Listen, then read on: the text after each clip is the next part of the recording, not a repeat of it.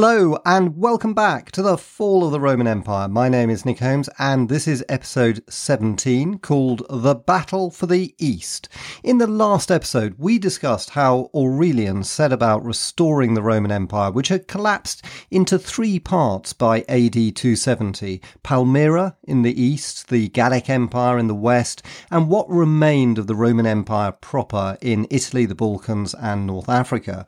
But even this last surviving part of the empire was under dire threat until, as we heard in the last episode, Aurelian defeated a German invasion of Italy by the Jutungi tribe and also fought a campaign against the Goths who were threatening the Balkans, pushing them back over the Danube. He then made a very important decision to evacuate Dacia, which was a big chunk of land north of the Danube, which the Emperor Trajan had conquered nearly 170 years before. This was important because it shortened the Roman line of defences in the Balkans very significantly and freed up a lot of troops for his next major campaign against Palmyra in the east, which had conquered basically most of the eastern half of the Roman Empire, and whose troops were advancing rapidly into Anatolia towards the Bosphorus itself. But before we start the exciting story of Aurelian's war against Palmyra, which I think was his greatest military triumph, let me just read an extract from Edward Gibbon's Decline and Fall of the Roman Empire on another of Aurelian's great achievements, which was to build a set of walls around Rome. Indeed, the first walls since the Servian walls had been built around 650 years previously. And by the way, these walls are marvellously well preserved today, and if you go to Rome, I strongly recommend going to see some of them, and you can actually walk for miles along them if you want. So let me read from Edward Gibbon. Quote, "The experience of the past and the dread of the future induced Aurelian to construct fortifications around Rome. The 7 hills of Rome had been surrounded by the successors of Romulus with an ancient wall of more than 13 miles. The vast enclosure may seem disproportionate to the strength and numbers of the infant state, but it was necessary to secure an ample extent of pasture and arable land against the frequent and sudden incursions of the tribes of Latium, who were the perpetual enemies of the Republic. With the progress of Roman greatness, the city and its inhabitants greatly increased, filled up the vacant space, pierced through the useless walls, covered the field of Mars, and on every side followed the public highways in long and beautiful suburbs. The extent of the new walls built by Aurelian and finished in the reign of Probus was magnified by popular estimation to be near to 50 miles, but this is reduced by accurate measurement to about 21 miles. It was a great but a melancholy labour, since the defences of the capital betrayed the decline of the empire. The Romans of a more prosperous age, who trusted to the arms of the legions to protect them, were very far from entertaining a suspicion that it would ever become necessary to fortify the capital of the empire against the inroads of the barbarians." End quote. Now let's turn to the story of Aurelian's great campaign against Palmyra. Hope you enjoy it.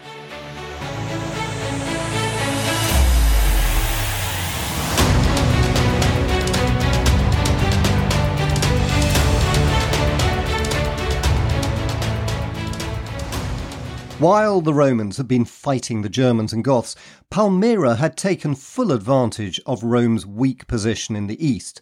When its capable ruler Odenathus was assassinated in 267, his queen Zenobia assumed full control of government, acting as regent for her 10-year-old son Vaballathus. Zenobia decided that, with the Roman Empire disintegrating, now was the right time to assert Palmyran independence. In 270, a Palmyran army invaded the Roman province of Arabia, which consisted principally of the Sinai Peninsula. The Roman garrison legion, the 3rd Cyrenaica, was routed and its provincial capital Bostra captured, in which the legion's principal temple to Zeus Ammon was destroyed as a sign that Roman rule had been well and truly overthrown. The Palmyran army under the command of Zabdas marched into Roman Egypt in late 270, just when the Roman Emperor Claudius Gothicus died of the plague.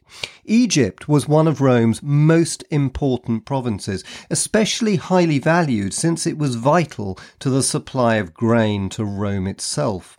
Consequently, it was well defended and had a large fleet, which at that moment was away fighting the Heruli in the Aegean.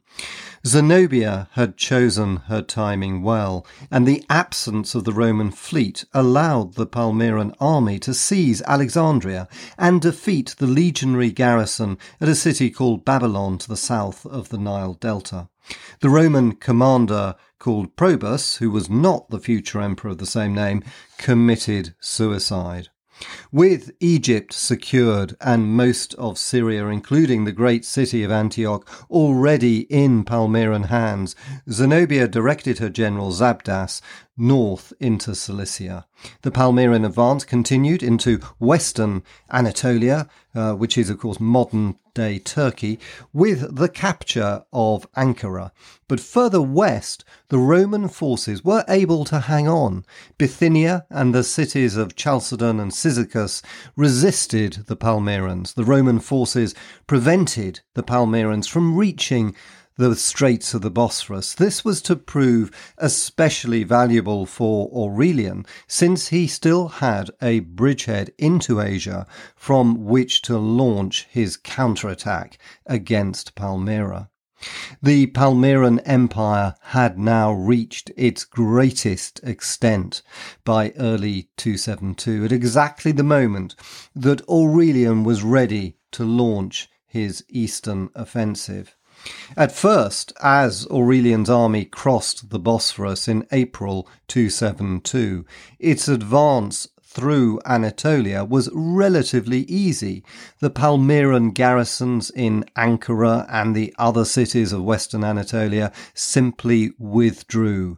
Only at Tyana was there any resistance, but the way in which Aurelian dealt with this proved to be a turning point in his quest to win back popular support for Rome against Palmyra. For although he was initially furious with the resistance of the inhabitants of Tyana against him, after the city surrendered, he took the surprising step of stopping his soldiers from sacking it and massacring its inhabitants.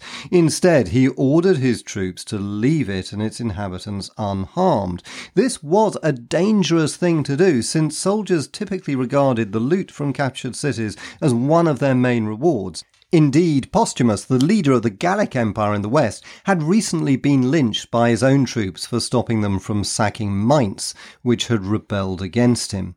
And Aurelian was in real danger of a repeat of this, for his troops did in fact round on him, reminding him that he had initially said that he would not leave even a dog alive in the city for daring to resist him.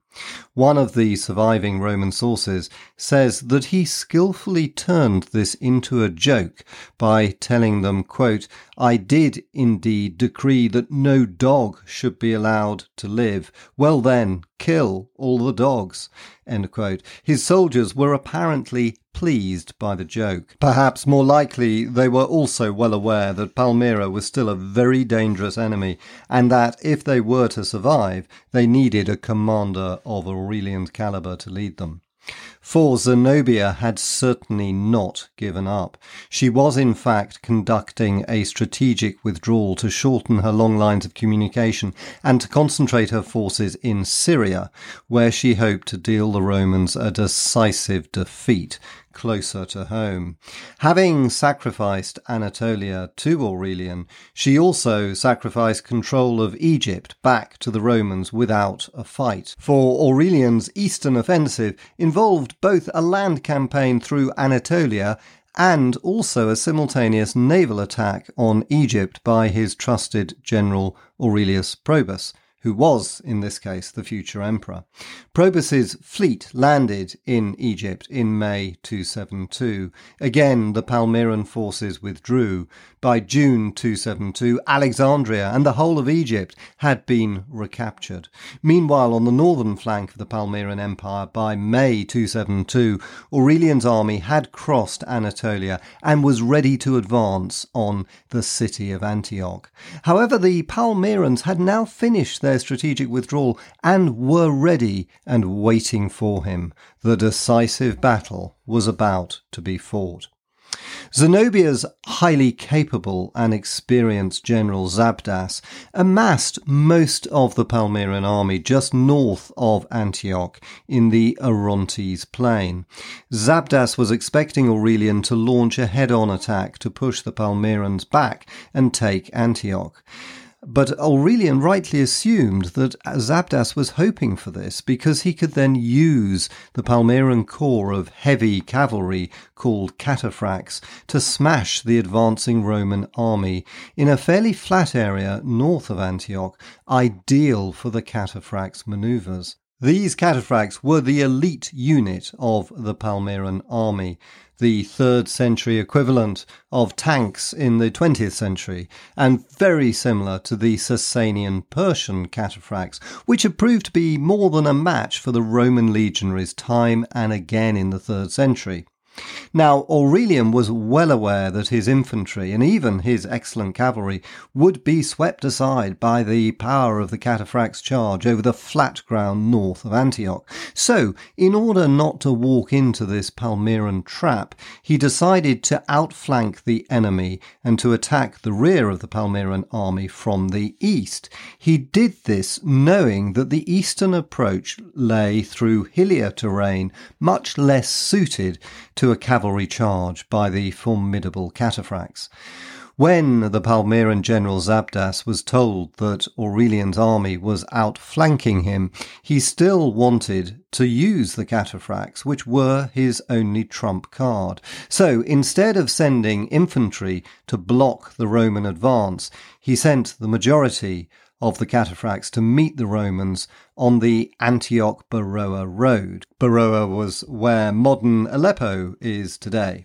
And he calculated that even if the terrain was less well suited to the heavily armoured horsemen, they would still be able to teach the Romans a lesson. Although Aurelian had succeeded in drawing the cataphracts away from their favoured flat ground north of Antioch, he still thought they had the advantage over his infantry and cavalry. So, just as he and the Emperor Claudius had done in the past to secure the defeat of the Goths at the crucial Battle of Naissus in 269, he decided to set a trap for the Palmyrans.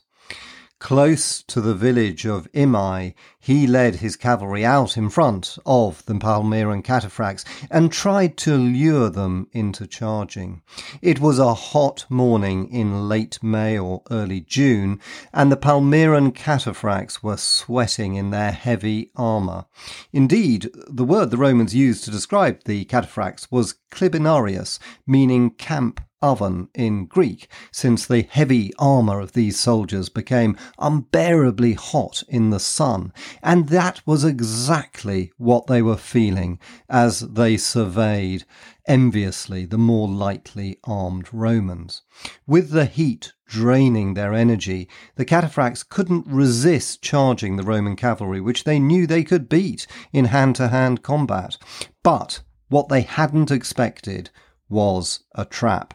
In a carefully orchestrated manoeuvre, the Roman horsemen didn't engage, but fled. They fled for several kilometres with the cataphracts in hot pursuit. Then, when the camp ovens were getting overheated, so to speak, with both horses and men exhausted, the Romans halted, lined up, and counterattacked. The cataphracts were caught out of formation, and the ferocity of the Roman attack overwhelmed them. Horses and men panicked. Apparently, the cataphracts tired chargers threw their riders as much as the Romans were able to unhorse them. Aurelian's plan had worked perfectly. The Roman cavalry had displayed perfect discipline, courage and coordination. They had proved yet again that they were probably the best horsemen in the world and the architect of Rome's recovery. It was no coincidence that it had been Claudius and Aurelian who had spent years training them.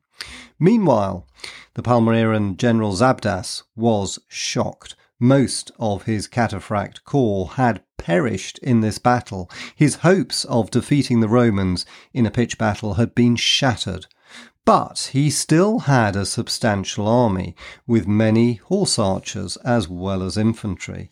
There were also more cataphracts stationed closer to Palmyra itself. Therefore, Zenobia ordered him to retreat and to prepare for another battle to save Palmyra itself. But Zabdas was worried that too obvious a Palmyran withdrawal from Antioch would not only cause panic among his own men, but provoke the Romans into another attack. So he came up with a clever plan. He found a man who roughly resembled Aurelian in age and build, and dressing him in Roman armour, he paraded him through the streets of Antioch as if he had captured the Roman emperor. The inhabitants of Antioch were suitably impressed and cheered their Palmyran masters. Meanwhile, that night, the Palmyran army struck camp and retreated under the cover of darkness. The next morning, the inhabitants of Antioch awoke to find them gone. There was panic in the city. Those who had supported Zenobia the most vociferously fled, fearing for their lives at the hands of the Romans. On hearing of the Palmyran retreat, Aurelian marched into the third largest city in the empire and reclaimed it for Rome. Then, just as he had done at the city of Tyana, he announced a pardon for all those who had been involved in supporting the Palmyrans.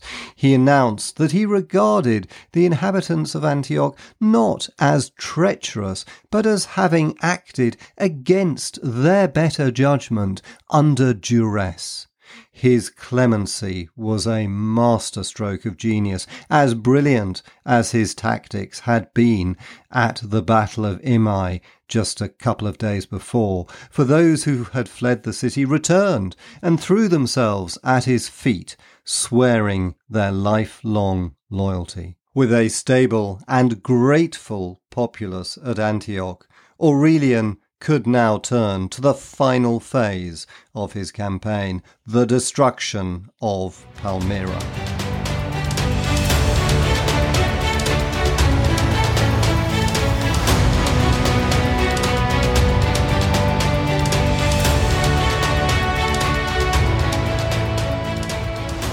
And that ends this episode. Thanks so much for listening, and I hope you enjoyed it. And as usual, if you did, I'd be really delighted if you wanted to subscribe, tell a friend, or leave a review. That would be fantastic. Thank you. And in the next episode, we'll continue with the story of Aurelian's war against Palmyra. Thanks for listening, and see you next time.